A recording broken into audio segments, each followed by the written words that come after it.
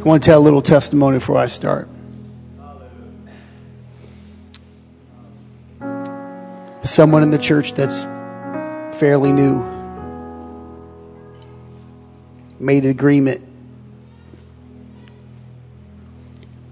to give in an offering, and they gave the last $10 that they had. Now, this was very troubling because they had some major issues, and their accounts were frozen, and they had no access to money. Both the cars were on empty.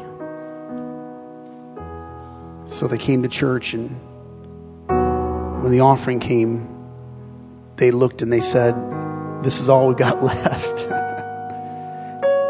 And he said to her, "I don't know really how I'm going to get back to work.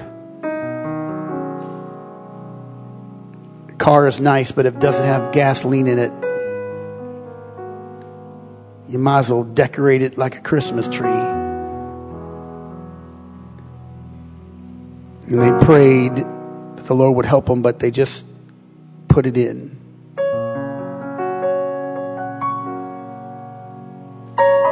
It was just like a day or two turnaround.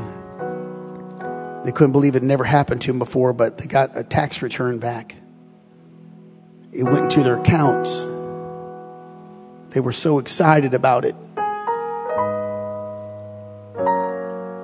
He was on his way to work with the little fuel he had left in the car, and he called back. He said, "Would you check the accounts?"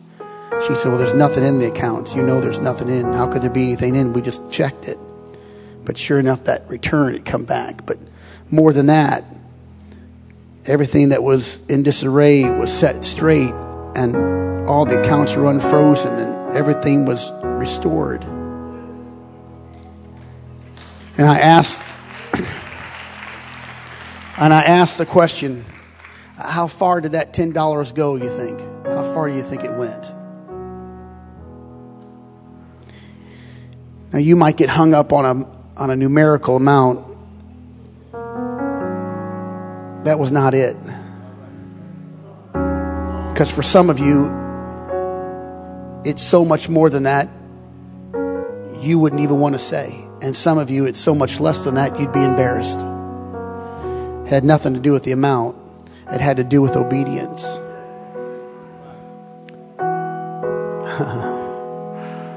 Oh my. I'm so grateful for the presence of God here. It was a confirmation of the word of the Lord, so I will preach. I promise not to keep you long. I want to just say a little bit before I start about some of our guests. Your brother Rigney is here, Pastor. We're very glad that you're here. We welcome you here tonight. Sister Rigney, I see you. Thank you. Love you. And from Worthington, Indiana, Pastor Kevin Davis. Brother Davis, I see you now. Now I see you. I'm so glad to see you, Brother Davis. Thank you for being here.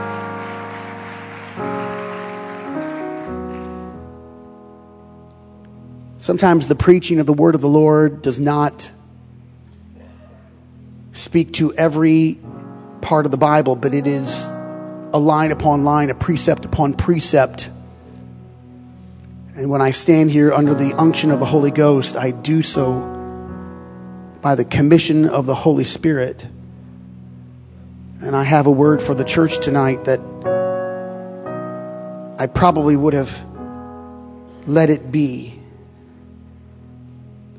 but I could not get away from it, and by the mouth of several, I must speak this to you. Amen. I know you've stood for a long time. I'm just going to ask you to stand for just a couple of verses, and we'll read from the book of Ephesians.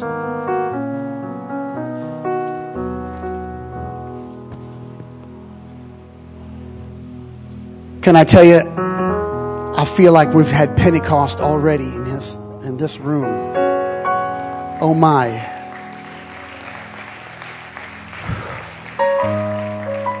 Services just like this saved us. When we were growing up, it saved us. Amen. Ephesians chapter 4, verse 13.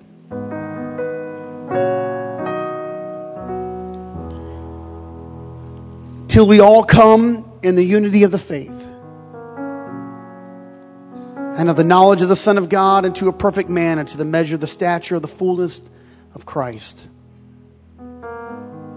That we henceforth be no more children tossed to and fro and carried about with every wind of doctrine by the sleight of men and cunning craftiness, whereby they lie in wait to deceive, but speaking the truth in love, may grow up in him in all things, which is the head, even Christ, from whom the whole body, fitly joined together and compacted.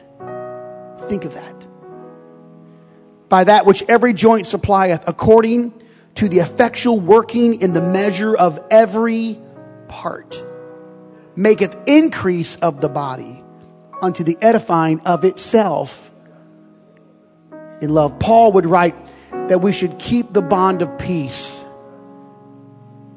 And he wrote here, till we all come in the unity of the faith. I need to deliver this to you. I would ask the question, pose it as it were, but I'll just present it in this way. The bond of peace until the unity of the faith. Till we all come in the unity of the faith, which simply implies there's an ongoing process to get there. Amen. And everybody said amen. I want you to pray right now that the Holy Ghost would move in this house. Would you do that? In Jesus' name, in Jesus' name, in Jesus' name. Lift up your hands, lift up your hands, lift up your hands.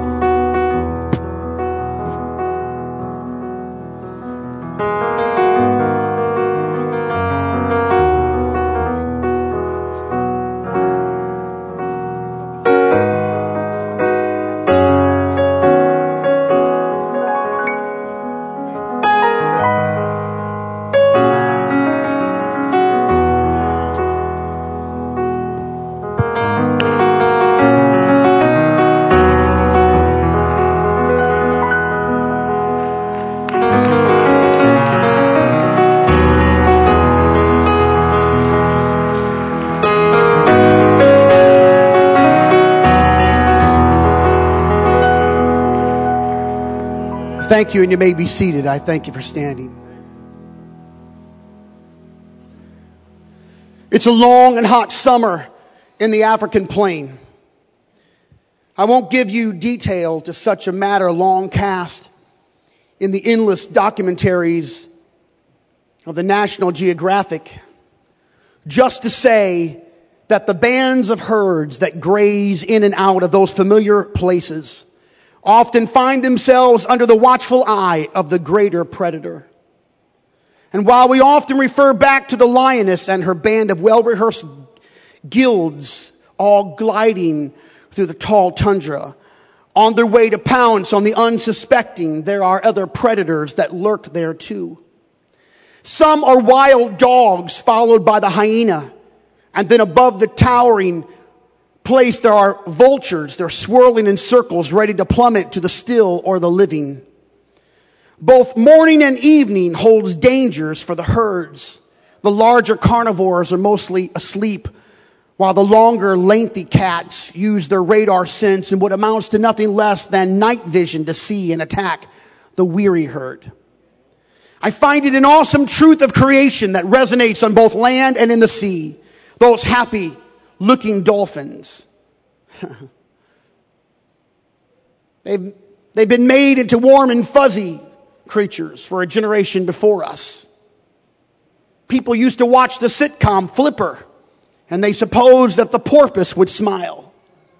Of course, after 5 decades of SeaWorld and other national, international dolphin shows, the endless stuffed animals that were bought, it's easy to forget that they were never smiling in the first place. They are predators in their own right. And they are after the smaller fish. The open waters and the dry ground all carry the same principles of survival. The entire animal kingdom has God's design for survival. And I wonder if we have failed to notice such things that amount to a wisdom so grand and wonderful, it should never have been overlooked. Solomon wrote of those things. He said in Proverbs 30, There be four things which are little upon the earth, but they are exceeding wise. The ants, the conies, which he calls feeble folk, but they make their house in the rocks. The ants gather up their food. The conies are in the rocks. He said the locusts have no king, but they go forth together, and I quote, by bands. And finally, the spider, who is the most persistent of them all, having made her home in the king's palace. Consider it. The power of the group. Just swimming along is not really protection. Just to go along to get along is probably nothing more than a foolish rhetoric, some foolish attempt at turning a phrase. That's not how the wildebeest and the antelopes live. They have to band together to find safety and refuge. That's not how the small schools of fish that occupy the ocean survive. In fact, in those aqua blue waters, when the predators come for capture, the schools of fish become a defense of one another. They are all just swimming in one direction. And if they are doing that, if they're just swimming together in one direction without any real coherency, well, that's called shoaling. S-H-O-A-L-I-N-G.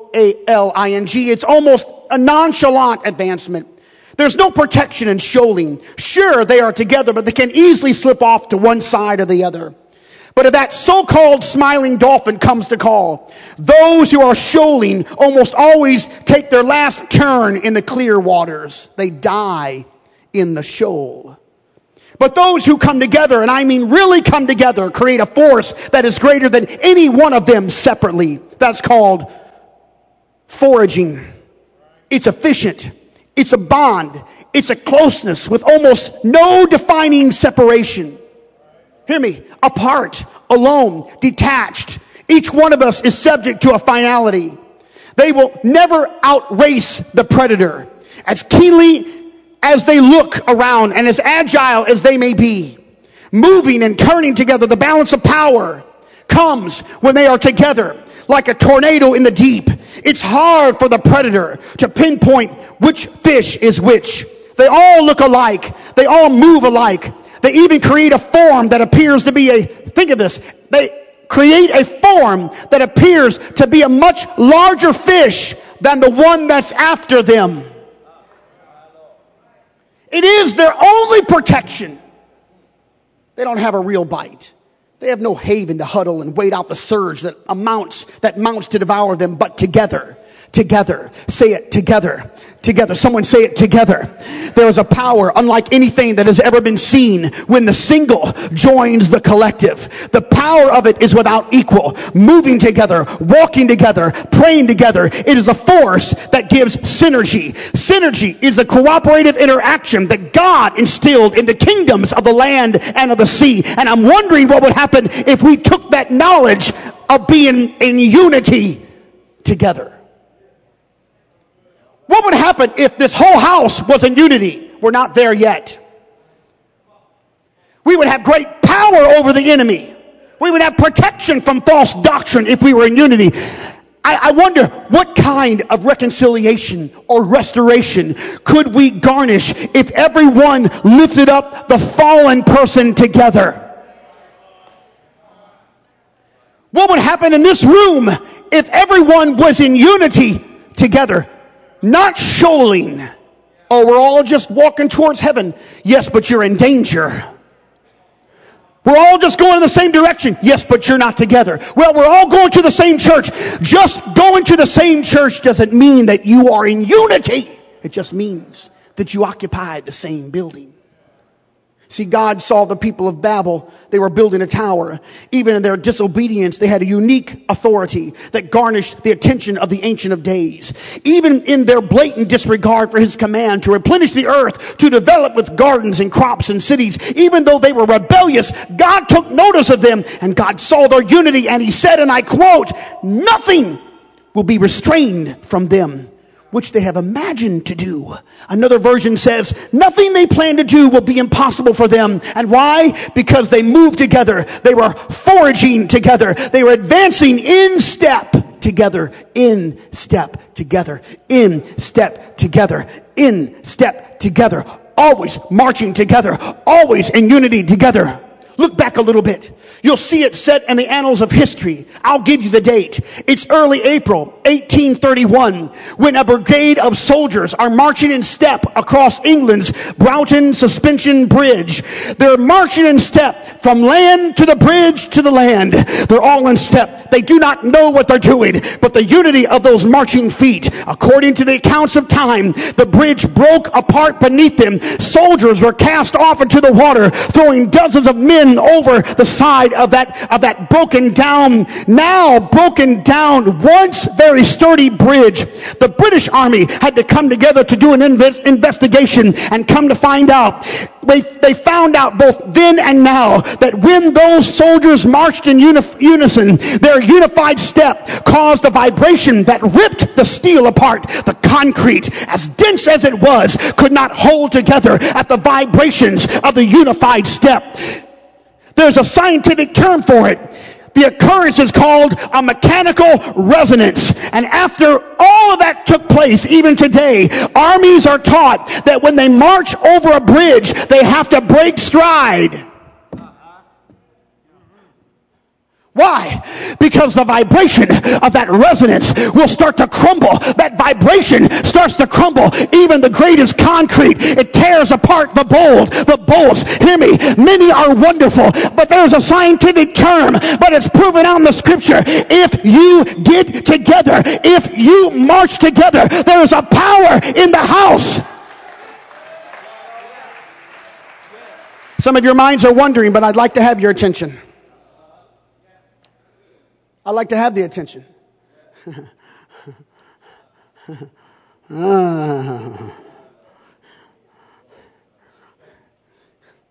wonder about the devil if he's strong. Yes, he is. I wonder about the world. Is there pleasure in it? Yes, there is pleasure in the world. Hear me, young men. There's pleasure in the world. There's pleasure there, but it lasts for a little while until you're so strung out on drugs and you're an alcoholic. And you use all that stuff and your brain's burned out and you've got more skeletons in your closet than you ever could imagine. Yes, it's for a short season. And then by the time you get a little older, your life will be wrecked. I think the world's powerful. I think there's a draw. But the church is greater than the world. In fact, the Bible says, greater is he that is within me than he that is in the world. But what's the disconnect? I'll tell you what the disconnect is. There's a lack of unity among the body. Now I've got to go somewhere. I hope you're going with me, but if you're not going with me, find someone else and go with them.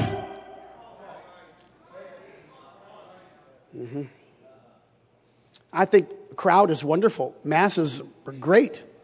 But if they are disjointed and they're shoaling, then they are subject to the whims of the times. The culture, ladies and gentlemen, are going to eat us up when we are out of sync. Society will rip us apart when we think that we can make it without one another. But when we are together, filled with the Holy Spirit, moving in the divine will of the Father, there is no force that can stop us. I say, thank God for the many, but a crowd is not always the remedy for the miracle. Go ask Gideon, who was obviously distraught at the thought that all he had was 32,000 men, 32,000 people against tens of thousands. Even still, there was a problem, and God pointed it out. God said, tell the men who are afraid to go home. And I've often wondered that was the easy way out. All they had to do was say, I'm afraid. They had fear. Fear was their release.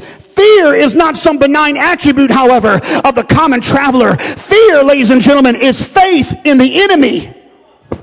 Fear is believing that our God is not grand enough, not great enough to defeat whatever lies ahead of us. And that day, 22,000 fearful men who thought that God was not sufficient, they went home. They packed their bags and they went home. And God ordered another command. That wasn't enough. They were down to 10,000. And God told Gideon, go to the side of the water's edge, have the men drink. The scripture describes those men as they drank. They drank water. Some of them bent their heads and dipped them in the cool springs that ran by, while others scooped up the water in their hands. There's a difference, and the difference is awareness. It's soberness. It's having your eyes open. It's looking. It's guarding. It's watching. Jesus said, watch and pray that ye enter not into temptation. And in that moment, Gideon sent all those who were living unaware without recognition home. Here is the single attribute of the remaining 300, the paltry 300 against tens of thousands. They were not wise. We do not know that they were wise. We do not know that they were intelligent. We do not know that they were talented. They were not necessarily skilled warriors. There is no reference of any past victories or even fighting. Even logic dictates that those men had not seen a war for many, many years. Regardless of how many swords dangled by their sides and how many daggers were brandished in their belts, most of them had never seen war. Most of them had never used those instruments of war. There's only one quality that could be attained. They were together. They were in unity and an agreement. And I quote from the book of Amos chapter 3, "Can two walk together except they be agreed?" Maybe that's why Jesus said that if two of you shall agree on earth as touching anything that they shall ask, it shall be done of them of my Father which is in heaven. For where two or three are gathered in my name, there I am in the midst of them. It doesn't just have to be 2 or 3. It can be 200 or 300. It can be 2,000 or 3,000. But they must be agreeable. They must be in agreement together. They have to agree. Even a true witness is established by 2 or 3, because Jesus said, "But if he will not hear thee, then take thee 1 or 2 more, that in the mouth of 2 or 3 witnesses every word may be established." I got a word for everybody here tonight. I don't want to preach long. I just want to tell you, we've got to get together. We've got to come together. We've got to touch one another together. We've got to interweave our lives together. We are not good alone. We are not good separate. We are not good as the single, but we are powerful as the collective.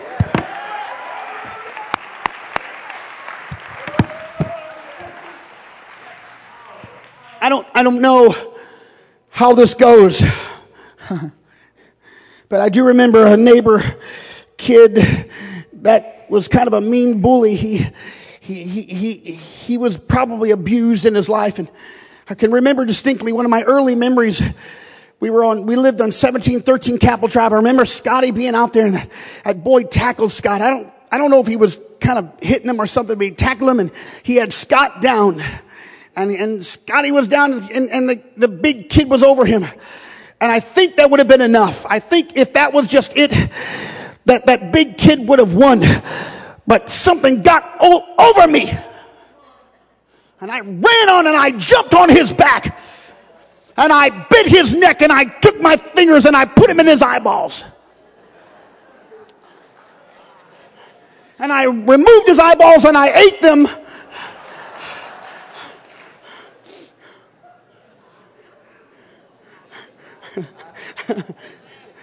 I don't really know what I did. I jumped on his back and I put my arm around him, and he tried to get me off, and when he tried to get me off, Scott got out, and then we both got on top of him. And that's one of my early memories. And I remembered, if we could just get together.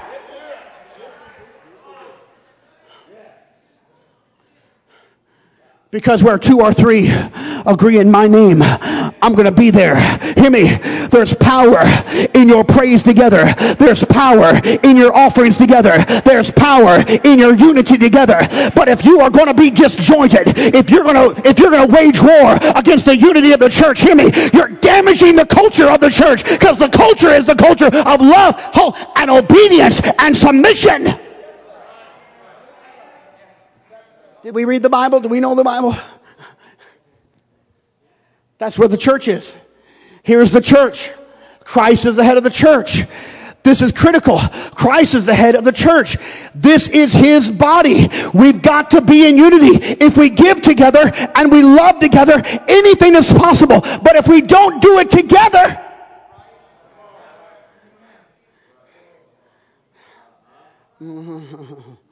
oh my. I'm here to help the church move forward. I'm a temporary guy. I have no plans, elders, to go anywhere. And Brother Heiss, I'm not retiring anytime soon.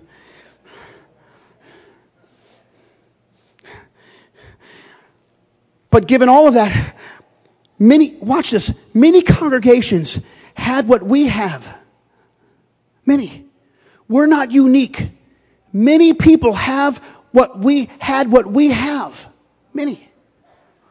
We're not so special that we're the only ones to go through the trials that you're going through, all the problems that you're going through, all the stress that listen, we're not unique to have the wondrous blessings of God. We're not unique. And I've often prayed, what separated the early church from the modern church? Here's a scripture for you, Acts 4:31. When they had prayed, the place was shaken where they were assembled together. And they were all filled with the Holy Ghost. I got to get back to the first word. They were all filled with the Holy Ghost. And let me just help you. And they all spake the word of God with boldness. But in the modern church, a few have boldness. A few. A few, not all. A few speak the word of God with boldness. A few. If we all got together. I don't know if I can use it, but most everything I learned in Sunday school. And we sang the song, if we all pulled together, how happy we'd be. But they're just so cute. They're so immature. Thank God for those little babies. And they sing the songs, if we all pulled together, how happy that we would be. Aren't they so cute? What happened? Did maturity cause you to forget how to pull together? I saw the choir here singing. It was wonderful. They were all singing the same song and the same lyrics. That was great. Thank you, Brother Zach. You taught them the words. But I've watched choirs that didn't know all the songs. They didn't know all the lyrics. And some people, instead of singing, they just mouthed the word watermelon.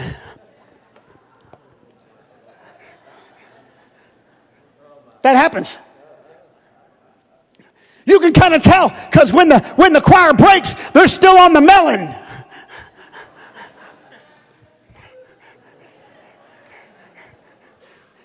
It's wonderful. You expect that from the singer. If you take less out of it, you notice how disjointed they are. If you get down to the quartet, then you know unless they're together, there's no harmony. And if you lose harmony, then you've lost fellowship. But somehow we thought that everybody had to think the same thing to get into the church. Hear me.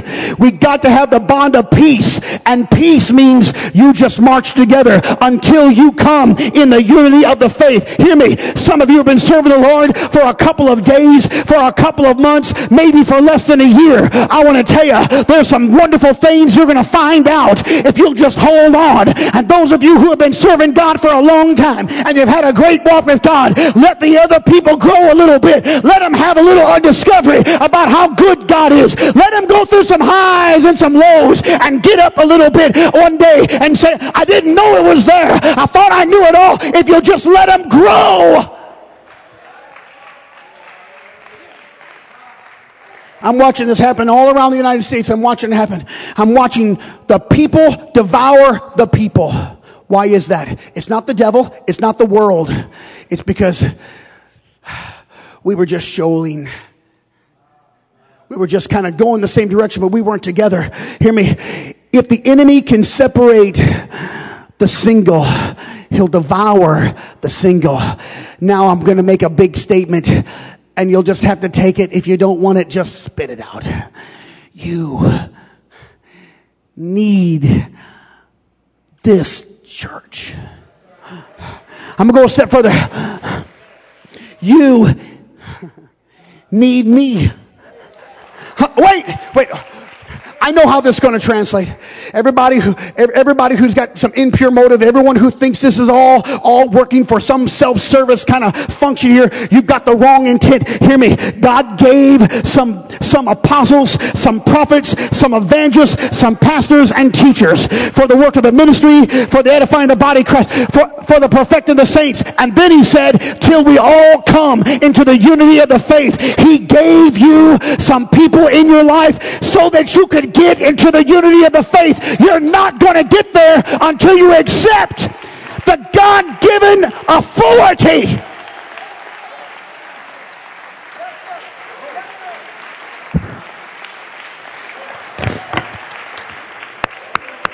I love when I'm preaching the word.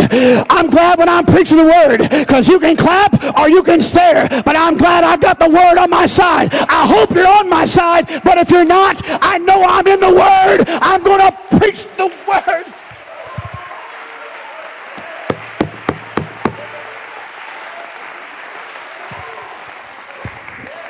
Come stand with me right now. And Sister Kara, if you could put on the screen 2 Chronicles chapter 30, verse 12.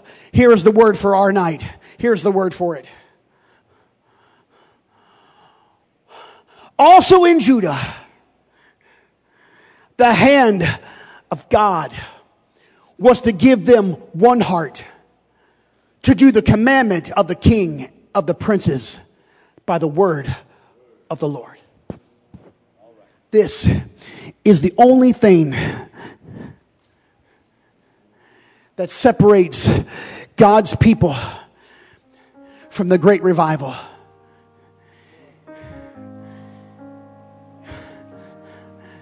This is what Paul wrote. Let this mind be in Christ. Let this mind be in you, which was in Christ Jesus. Let this thought be together. I ask you, who will separate you now from the love of God? But I ask another question tonight. Who's going to separate you from the body of Christ? Here you go. Who's going to separate you from this church? Who's going to separate you from me? Somebody is going to try.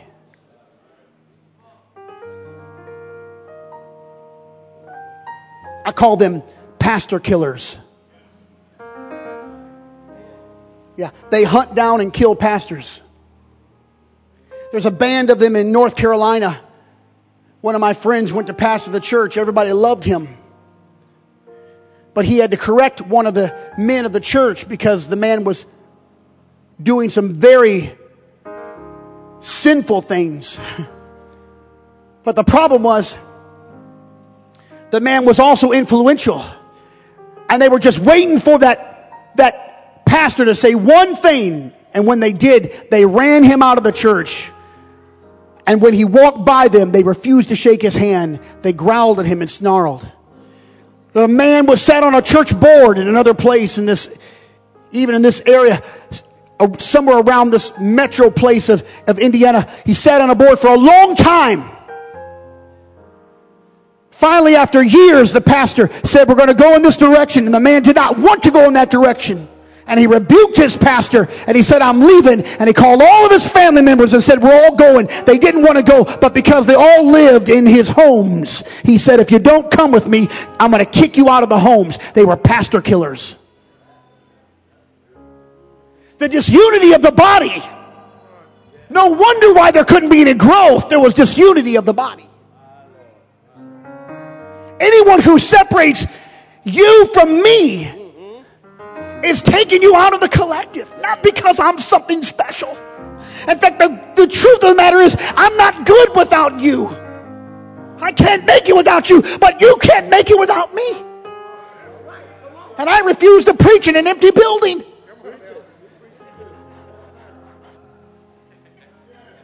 Somebody told me their son has been preaching on Facebook. He's been preaching on Facebook. I said, well, who is he preaching to? He said, well, he don't know. He just looks into the camera. I said, man, I can never do that. I can have somebody respond. Even if they're snoring, at least I can hear the flutter of their throat.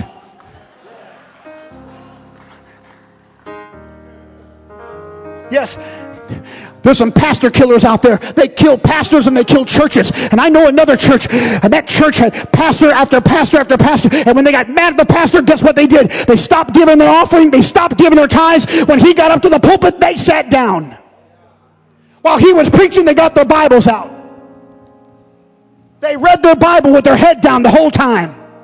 I'm going to tell you right now, I'm not putting up with that. I'm going to tell you right now, I'm 51. That's old. I got too many gray hairs. I don't mind getting another one, but I'm going to tell you what we're going to have. If we have 500 or 300 or 3,000, it doesn't have to be a talented church, but we got talent. It don't have to be an intellectual church, but we got intellect. We don't have to be a studied church, but we got that. We don't have to be a wealthy church, but I know some of you do have it. But we are going to be a church unified. We're going to be watching. We're going to be looking. We're going to be together. We're going to be swirling as a body.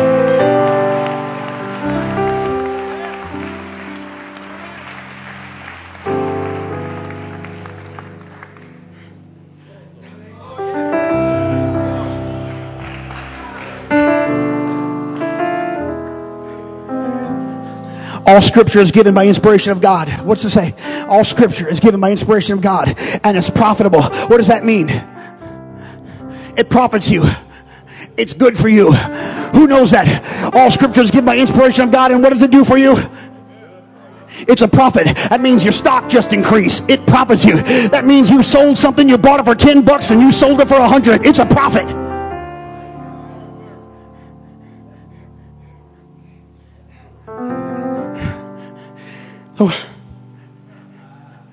It's profitable for doctrine. So when I hear singers get up and record songs and they say, now let's just put aside all the doctrine, we're just going to worship together. What are you talking about?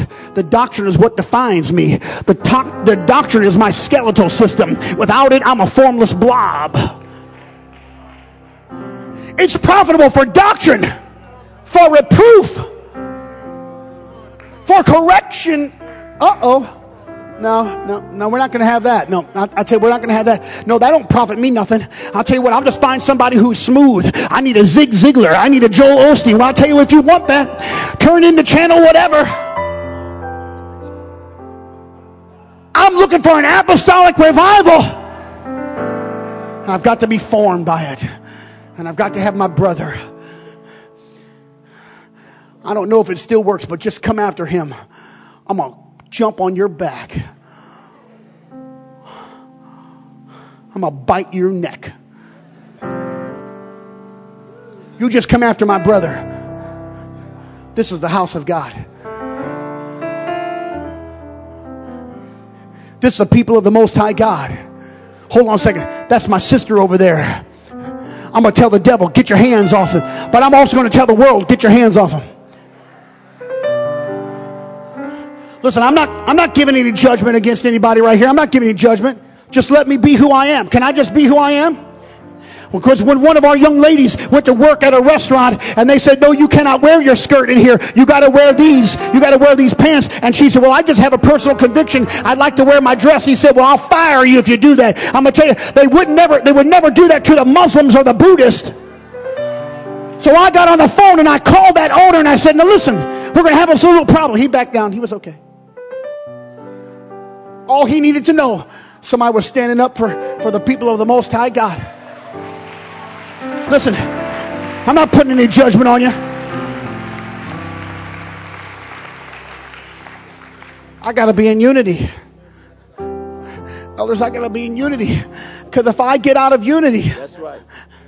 If I get out of step, we got to have something that will shake this world. That's why families are so disjointed, because mom and dad, husbands and wives, you're not in unity. If you ever get in unity, something will be rearranged in your home. Come on, church. Right now, in Jesus' name, help us to keep the bond of peace till we all come in the unity of the faith. Let patience and love prevail, not dissension. Yeah.